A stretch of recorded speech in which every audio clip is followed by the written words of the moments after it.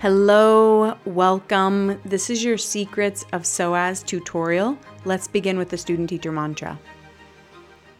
Om Sahanao Vavatu, Sahanao Bunaktu, Saha Viryam Karavavahai, Tejasvina Vadidhamastu, Mavid Vishavahai, Om Shanti, Shanti, Shanti. May the truth that we are pursuing protect us. May that truth nourish us together.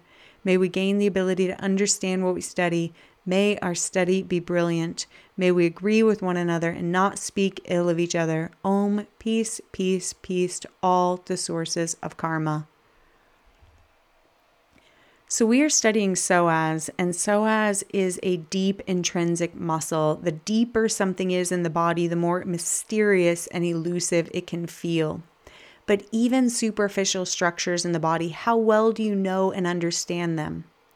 How much do you know about your own physical form, where you live? Because most modern humans are ignorant about their body, and this leads to misseeing, misperceiving in so many ways. For example, what is possible for your body? More importantly, what is natural, what is neutral, functional, and optimal? As modern postural yoga has become popular, there is tremendous emphasis on extreme poses, contortionist level flexibility, and acrobat-like strength. Even more dangerous, there's a story that if you just practice enough, or if you work harder, or if you're a better student, you should be able to do anything. And that is just not true. A better line of inquiry for practice is what best serves an average human. What is sustainable? And to discern what's sustainable, we need to know a few key terms, including range of motion, functional anatomy, and functional movement. Range of motion is the capability of a joint to move through its complete spectrum of movements. The range of motion can be passive, meaning the joint is being moved, or active, you're doing the moving.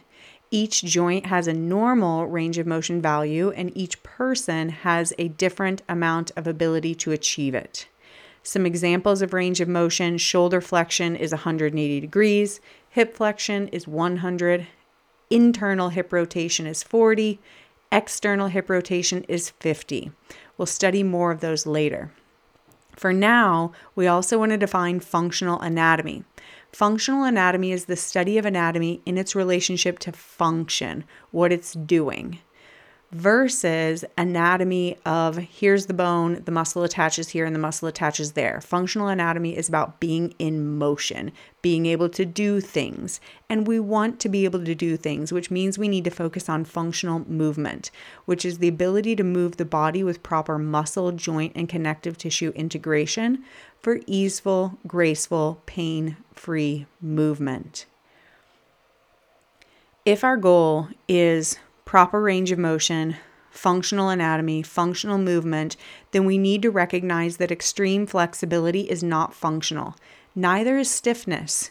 Yoga wants you to be in the middle of stability and flexibility. To find a seat and asana with sthira, steadiness, and sukha, good space.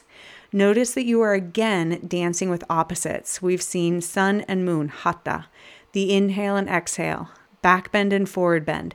And soon we're going to start dancing with psoas, piriformis, and internal and external rotation. Dancing with opposites requires you to see both and. When you get stuck in either or, right, wrong, good, bad, the opposites pull you apart. It's that chasing and running away from game again. Then the sympathetic state is activated, and you're likely to eventually feel frustrated, get aggressive, or experience overwhelm, despair, and give up. When you're able to see both and, connection rather than separation, you are truly yoking, unifying, yoga-ing. This does require the higher mind, buddhi, a sattvic, spacious state, and ventral vagal activation. The good news is your body has built-in resources so you can sense and calibrate the nervous system. These resources include your breathing and the psoas muscle. Many people believe psoas responds to safety and threat, tells the tale of surviving or thriving, and allows you to open up or pulls you into restriction. Here's a quote by Liz Koch. Located in what might be referred to as the will center, the engaged upper psoas has an energetic interrelationship to the diaphragm, kidneys, and adrenals, reflecting self-control. Kidneys are thought to contain and hold our vitality. When our will is striving for perfection, achievements, and excellence, as well as when there is an instinctive need to defend, protect, and hide, psoas is recruited. A crisis of will is always expressed in our upper psoas. When will is engaged in order to control expression, there will be a draining of the reservoir of Jing, the life force energy, and exhaustion within our immune system. There are some real gems in this quote. For example, how often are you striving for perfection, achievements, and excellence? How often do you feel an instinctive need to defend, protect, or hide?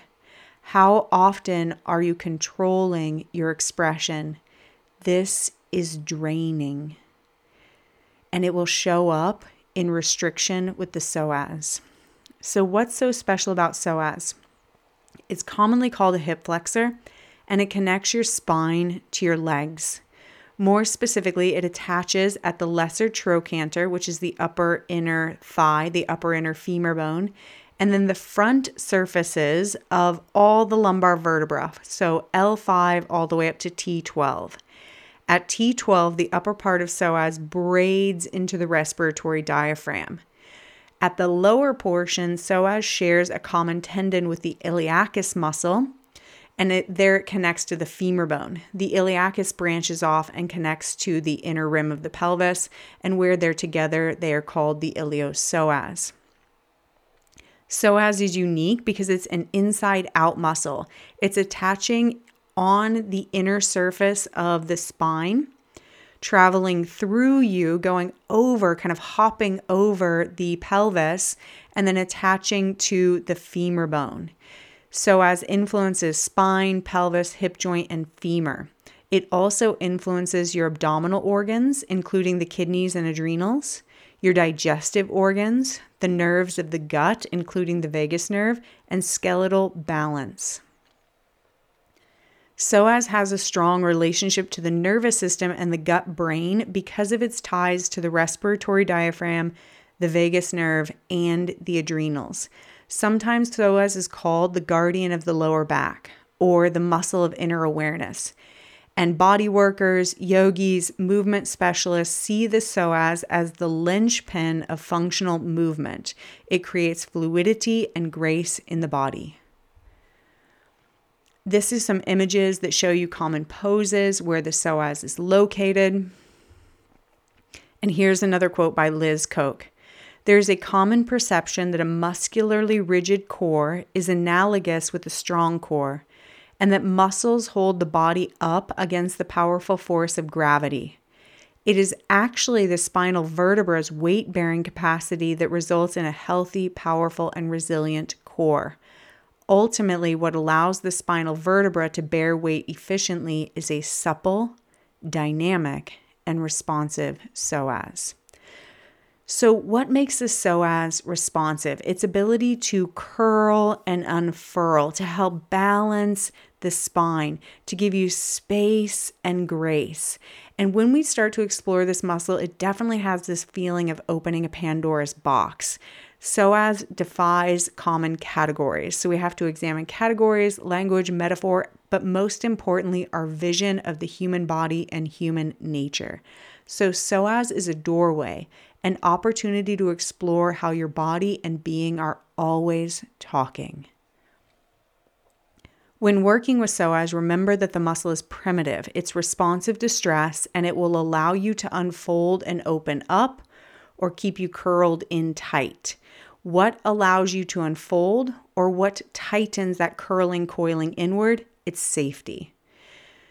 In order to create safety inside of the body, release, forcing, efforting, achieving. This does not inspire safety. Instead, embrace unfolding, releasing, and receiving. This requires safety, but also creates safety. Another quote from Liz Koch. When the fear response fires repeatedly with little or no recovery time, this behavior conditions the body for its next attack by maintaining a state of perpetual tension.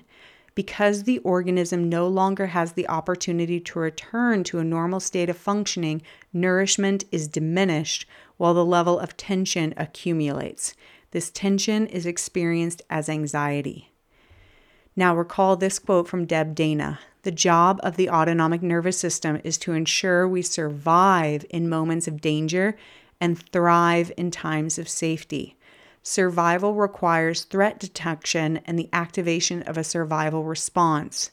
Thriving demands the opposite, the inhibition of a survival response so that social engagement can happen. Without the capacity for activation, inhibition, and flexibility of response, we suffer. So once again, we're back to the nervous system.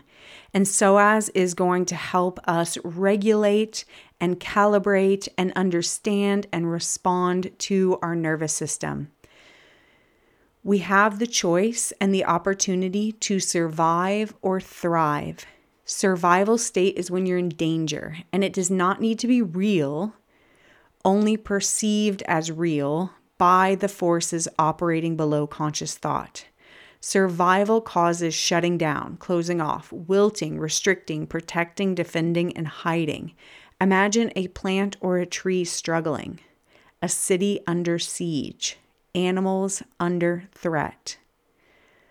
Thriving requires safety. Safety is space, flow, possibility, receptivity. Thriving creates opening, expanding, and receiving. Imagine a plant or a tree in full bloom, a city with trade and prosperity, animals at play. And then ask yourself, what does your body feel like when it's thriving? What is your posture like? What does your body feel like when it's surviving? What is your posture like? Organisms, humans included, are open and expansive when thriving, curled and closed off when scarcity survival is the dominant experience. And that posture response reflects the state of the Psoas.